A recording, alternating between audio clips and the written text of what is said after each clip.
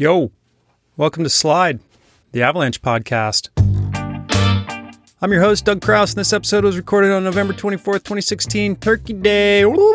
Last week we ran a little longer than I liked, so this week I'm going to talk really fast, and hopefully we can get through even more material in even less time.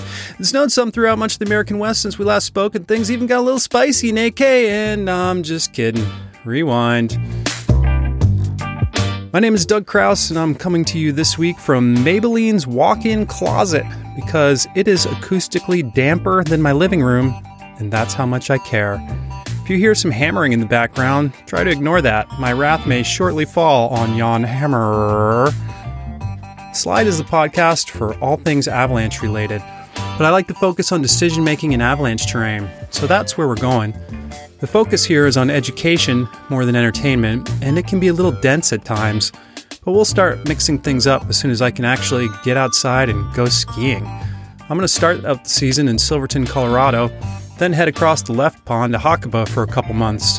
Surely there will be some adventures and misadventures to report on in very short order.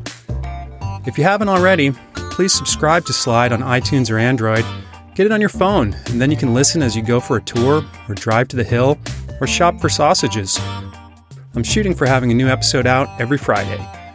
In this podcast, we have a little state of the pack from around the globe. This week we are micro rant free, sort of, but not really. There's a whiff of gear talk, our feature presentation, and then brain traps, how our minds conspire against us. State of the pack. Colorado, Utah, and northern Montana all got decent little shots of snow this week, with the San Juan Mountains of southwest Colorado coming in as the wiener. Human-triggered avalanches were reported on Vail Pass and in the main Baldy Chute above Alta. General conditions are still early season, low tide. Definitely more snow in the Tetons and Bozeman areas, enough for avalanche problems and what is likely some rather poor skiing. Doug Chabot from the Gallatin National Forest Avalanche Information Center reminds us that recently wind-loaded slopes have the best coverage and are also where the most avalanches occur. It sounds like there's enough snow above 7K on the Sierra Crest to get some decent turns north of Tahoe City, but they're dealing with a persistent slab problem too. Radio silence from the Pacific Northwest. I reckon they're looking at a wintry pattern change. Things are shaping up in Canada with the Sea to Sky area and the Columbia Mountains getting solid shots of precip this week. There's up to 2 meters of base in some alpine areas of the Columbia Mountains. Great name for a band. 2 meters of base.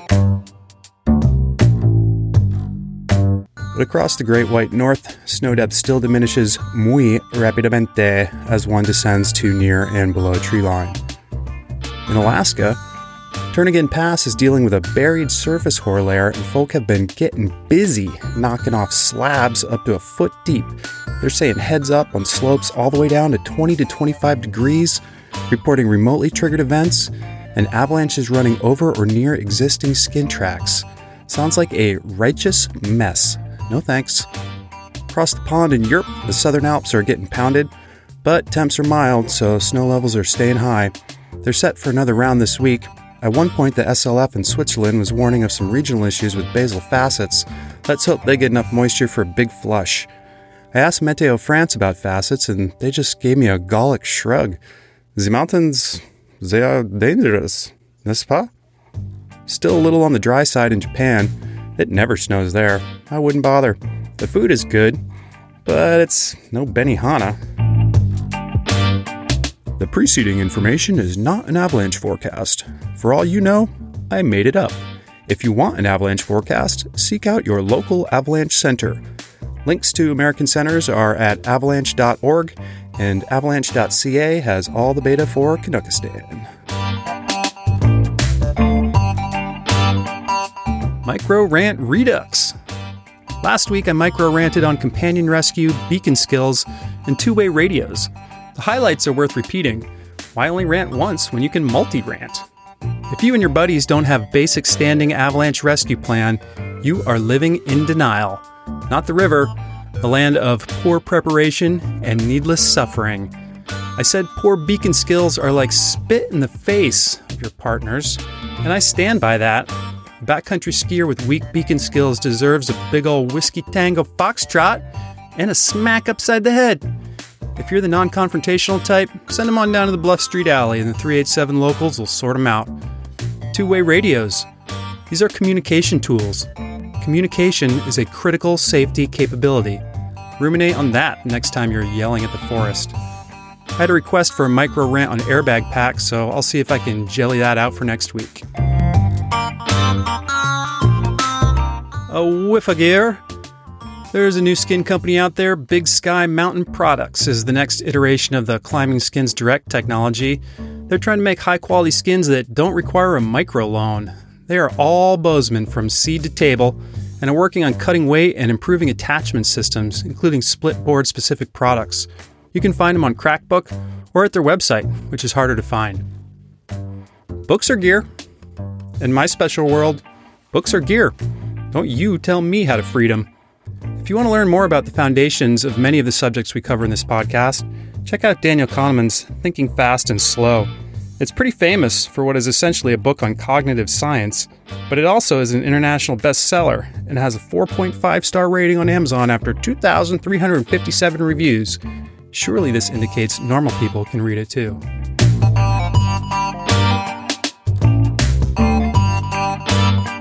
And now, our feature presentation. Communication, Part Duh. Last week we talked about the responsibilities to speak and listen that we all share when we're negotiating avalanche country.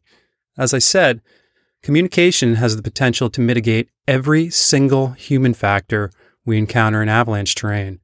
Of course, communication also has the power to confound our decision-making. With that power comes responsibility, ideally.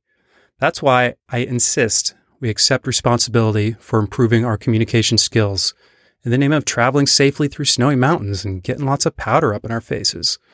Believe it or not, improving your communication skills may actually have a positive impact on the rest of your life. How to Make Friends, Influence People, and Not Get Slid by Doug Krause. If you missed last week's episode, I encourage you to go back and listen to it 3 times. Strong work, B. Lee. The communication highlights revolved around our 4 responsibilities to ask questions, share opinions, share observations, and clarify the things people say to us to make sure we actually understand what they're saying. I kept saying ask, tell, share, what as a little device to help people remember their responsibilities, but I think ask, share, what has a better ring to it. Positively melodic. Whatever bakes your bun. For listening, we discussed 3 responsibilities: paying attention, respecting the message, and acknowledging receipt of that message. Attention is a scarce cognitive resource. If you're not focusing completely on what someone is saying, you're missing part of it. Respecting the message means trying to minimize the impact of all the brain filters and bias that are automatically applied to incoming information.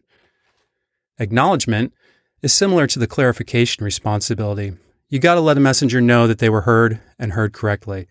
I don't have a good helper for remembering listening responsibilities. You're on your own. Don't screw up. Along the same bright beam of sunshine illuminating the dark recesses of our amygdalae, let's now dig into specific tactics for more effective speaking. Big fat disclaimer here. These tactics will actually require us to think before we speak. Now, I know that's crazy talk, but once you get in the habit, it really does help. I got some rules: clear, complete, concise, timely, relevant, and acknowledged. KKKTRA for the acronymically inclined. Doesn't exactly roll off the tongue, more of a palate thing, but it's fun to say. Kind of Kevin Kline kvetching about Ken coming to kill him. These are rules I developed for speaking on the radio in an operational setting, but they work really well for face-to-face communication too. 6 rules. Clarity means you are using appropriate and precise language. There is an avalanche vocabulary, and all of us need to know it and use it. If you don't know a persistent weak layer from a peppercini and pineapple pizza, check out the Avalanche Encyclopedia at fsavalanche.org. The FS is short for Forest Service. That's the National Avalanche Center's website, and it's full of great information. They love alliteration too. Don't be lazy with your references. Know Actually, I do not see which rock you are referring to a mile away on the other side of the valley. Perhaps you could be more specific. Maybe add some reference. As I said in the last episode, saying you feel pretty good about something is an analytical cop-out. It's lazy. Clarity also includes not muddling your ideas. Express one idea at a time and highlight the transitions from one to another. Now, on to our next idea. Complete, still part of the larger framework of clear, complete, concise, timely, relevant, and acknowledged. Your message needs to be complete. Duh, right? Not duh. Ah, so. Don't leave out relevant information, like reference and context. My friend Maybelline is so fond of speaking without context, I routinely find myself simply replying, I have no idea what you're talking about. Including a bit of context supports understanding. Adding a goal or problem statement will help ensure your listener receives your message in the way it was intended. I'm harping on preparation and starting early because it's really important we get to the top before noon. That slope is going to turn into a giant white Slurpee this afternoon. Have you ever thought something was a dumb idea and resisted it until you found out why it was being done that way? Then all of a sudden the wisdom becomes clear? We all have. Concise means get to the point already. This is not a book club. Think about what you're going to say and say it.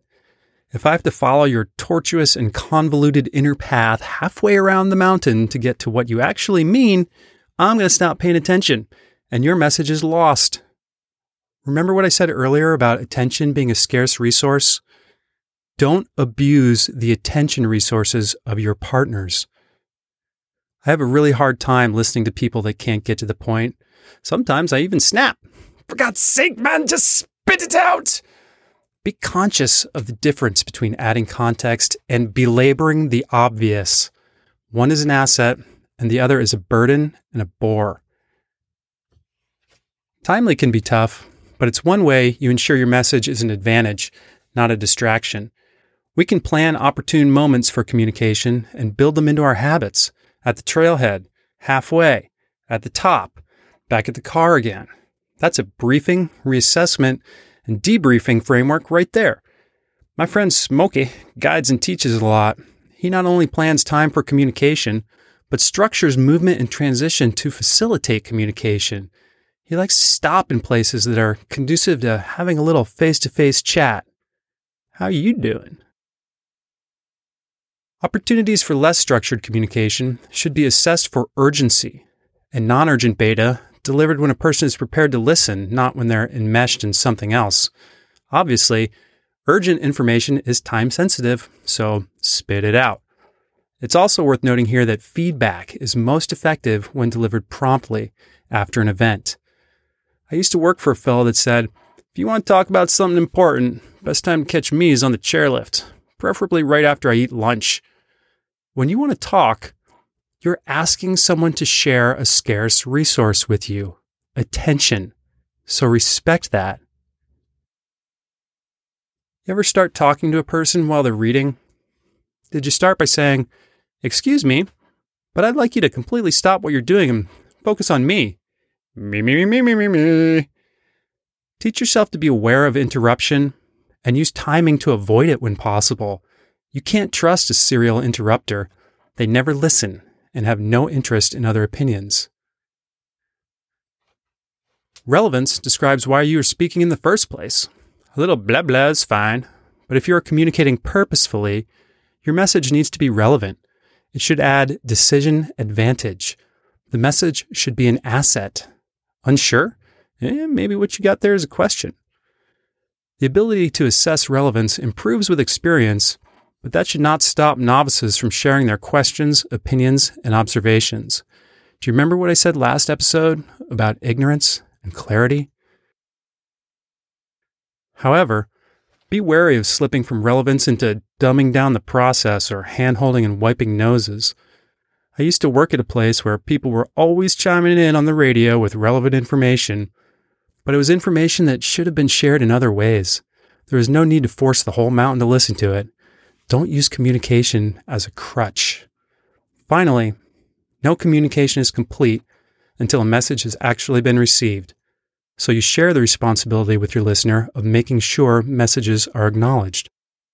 It's hard to tell when someone is not listening or not listening well. I've sat through entire meetings sitting up straight and making eye contact, but all I was thinking about was eating cookies and skiing powder. The meetings were in Japanese, so that made it hard to pay attention since I don't speak Japanese. But at the end of the meeting, someone thought I did. At least, I think that's what he asked me. Clear, complete, concise, timely, relevant, and acknowledged. A simple 6-part framework for composing your message. At work. Patrol headquarters. Frost and Clawson are clear of Pope Dope Outer Limits area. Snowpack did not respond to explosive or ski testing. No signs of instability. Recommend we continue to maintain a high index of suspicion in this area, but it's clear to open, and we're heading back to the summit. End at play.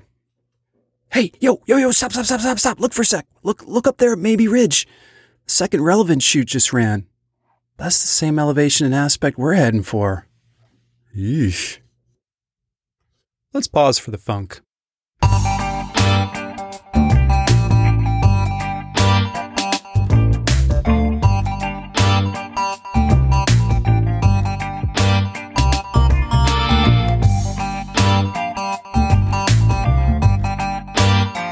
Okay, groovy.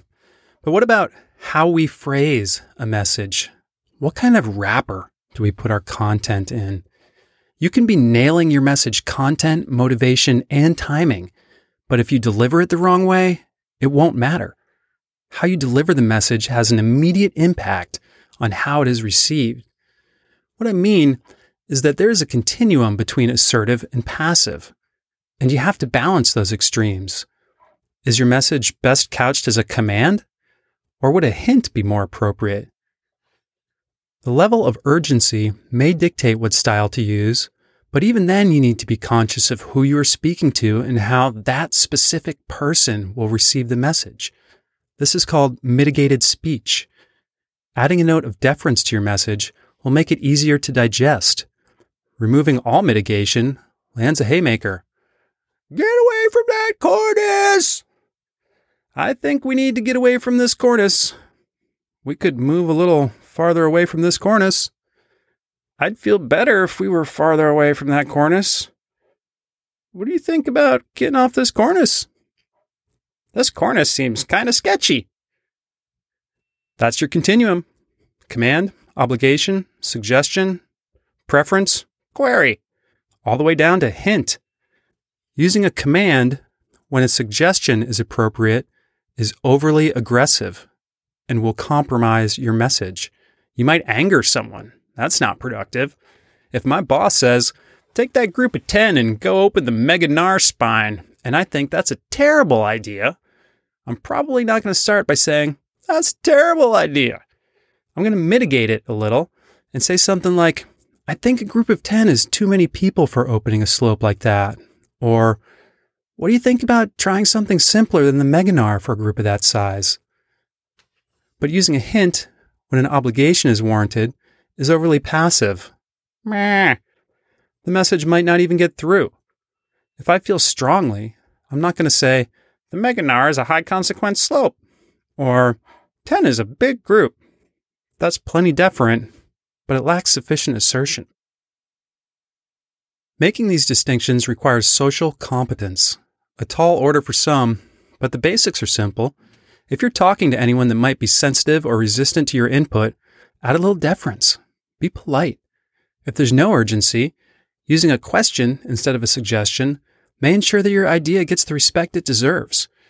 In casual assessment, I find myself using a lot of questions.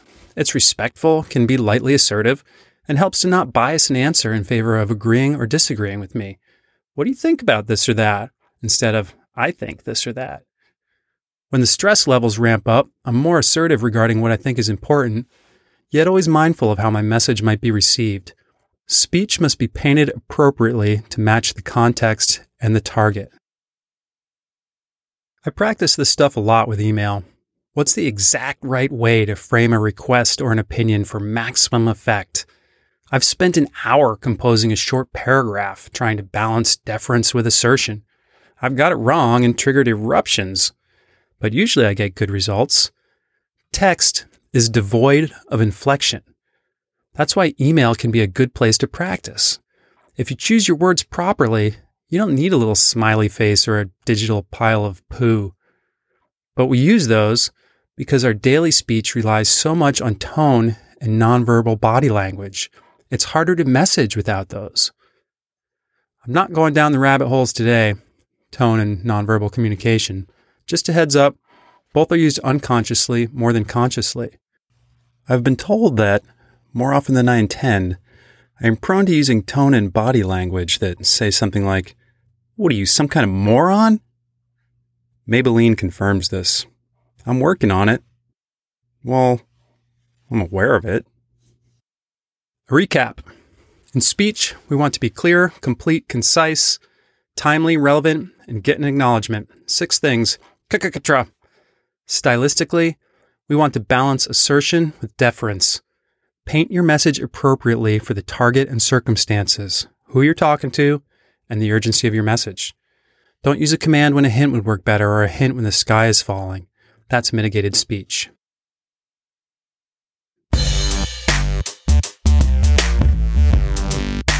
Brain traps. Motivated reasoning and confirmation bias redux. Last week, we broached the subject of motivated reasoning and confirmation bias, 2 related brain traps that increase the odds you are going to hit any unforeseen rocks that lay in your path. I kind of left you hanging, so here we are again. These traps lead us to seek evidence that supports a preferred outcome or chosen course of action, while paying less attention to evidence that is counter to our preference. They may encourage us to completely ignore or discredit evidence that is contrary to what we want to be true. I want to ski the Kung Pao Bowl. I haven't seen a fresh avalanche all day. There's lots of tracks in there. Looks fine. Surely we are good to go. Oh, that slide over there? Yeah, but that's just a little feller. And it's way over there. Things are different here. Well, this seems like a recipe for failure. Our search for evidence is biased. And even when presented with contrary evidence, we may choose to ignore it or explain it away. Often, contrary evidence will even lead us to double down on our original belief. Ambiguous evidence may be wrongly taken to support our original beliefs. And all this goes on more or less unconsciously. Think about that. Think hard about the big powder days you've had in the backcountry. How many times did you tell yourself everything was fine? How many times did you question your motivations and judgment? We have all fallen victim to this corrupt form of reasoning. If you can't remember an instance, it's because your memory also favors evidence that supports your self-image. You may even think you are a genuine paragon of objectivity. To some extent, we all do, because we are all the hero of the story we tell ourselves. This kind of self-justification is normal, everyday human behavior. It's also self-defeating and compromises the learning process. The good news is that, in theory, it's easy to combat these tendencies. Healthy doses of mindfulness and skepticism go a long way towards fighting bias. You have to keep your beliefs vulnerable. Whip them occasionally. If you catch yourself explaining away evidence, stop and reassess. If you're making an argument for a course of action, challenge yourself to make a counter-argument. Build a narrative that describes how you could find yourself in the situation you most want to avoid. How am I going to get caught in an avalanche today? That's called a pre-mortem.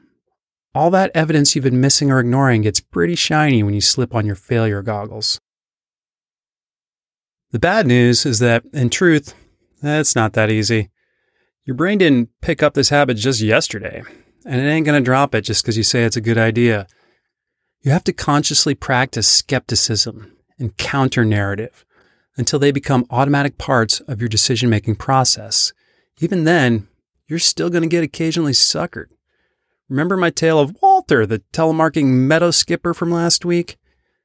The more you have vested in your beliefs and self-image, the less likely you are to accept information that says you're wrong.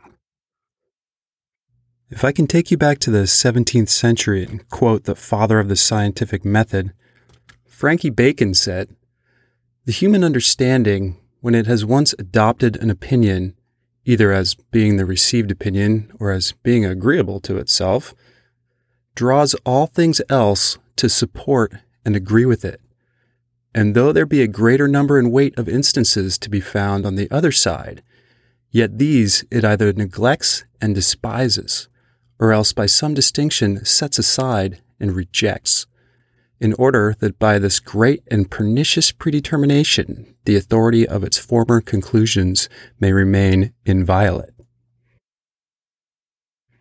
I'm just saying, stay vulnerable. Stay skeptical. In 2009, I was in the Alaska Range on Denali doing search and rescue work for a night ranger patrol. We'd suffer-fested at the 17,000-foot camp for a few days, and we're finally getting a break in the weather. 17 camp's a windswept wasteland on this frozen shoulder that serves as the last decent campsite before summit push. It's a medium-sized collection of tents and rescue gear and food caches and frozen pyramids of urine. View of the bottom part of the Alaska Range is spectacular, but it's kind of like watching Niagara Falls from a dog yard. So we get up well before dawn and confirm that the weather's broken. We're on track to get out of camp and head for the top, way ahead of the guided groups that form this horrible, plodding conga line once they get going. Then some French military guy keels over and we have to abandon our plan and get to work. He's not in too bad shape, but we give him some O2 and monitor his condition for a while. And then my friend Derp sets himself on fire. Strike two. Derp is fine beyond some melted pants, but apparently still bears emotional scars from the lack of empathy displayed by his teammates. The verbal exchange went something like this: "I'm on fire!" which was met with, "Deal with it." Eventually, some of the French guy's buddies get all set to walk him down and start moving out, so we start gearing up again to go to the top. There's no avoiding the conga line at this point, so we just put our heads down and join the plodding. A couple hours later, at a little over 18,000 feet, it is friggin' cold and windy, and my partner is not looking good. In fact, he is mildly dizzy and nauseous. So we hang out at Denali Pass for a bit, but getting colder is clearly not helping, so we have a little chat. He's seriously bummed, but agrees to go back down. I radio the other members of our team. We all rendezvous at 17 camp and commence chowing Skittles and lolling in the sun. Then, somebody suggests we make another summit push. The weather is still looking great. It stays light until real late, so we still have time to get there and back. The way is clear now. 3 out of 4 of us are feeling great. We did a fine job of coming up with reasons to go up. I honestly don't recall if we seriously discussed the downside or tried to build an argument against a second summit push. Why would I? We're the heroes of our own story. We nailed the summit and came back high-fiving. What could have possibly gone wrong? That's code for a lot of stuff could have gone seriously wrong, and we were prime candidates for motivated reasoning and confirmation bias. I'm not saying that's what happened. I'm just saying I'm older now. I'm more skeptical.